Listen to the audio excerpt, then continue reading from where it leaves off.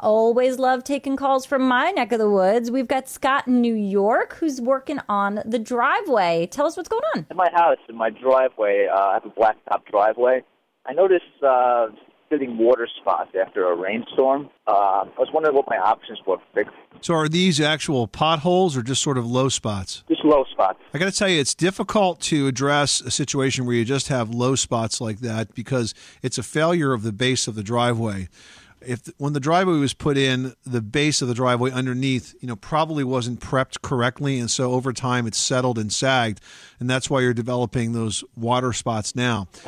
It's difficult to patch over that unless it's a fairly contained area. So, for example, if you had a section of broken up driveway that maybe was a foot or so square, there are different densities of patching compounds. They come everywhere from like a gravel mix that is a latex product that you could put in and will dry solid, to something that's fairly liquid for cracks. But to really raise the level of low spots in there, you're really talking about a situation where you'd have to replace the driveway or put a second layer on it.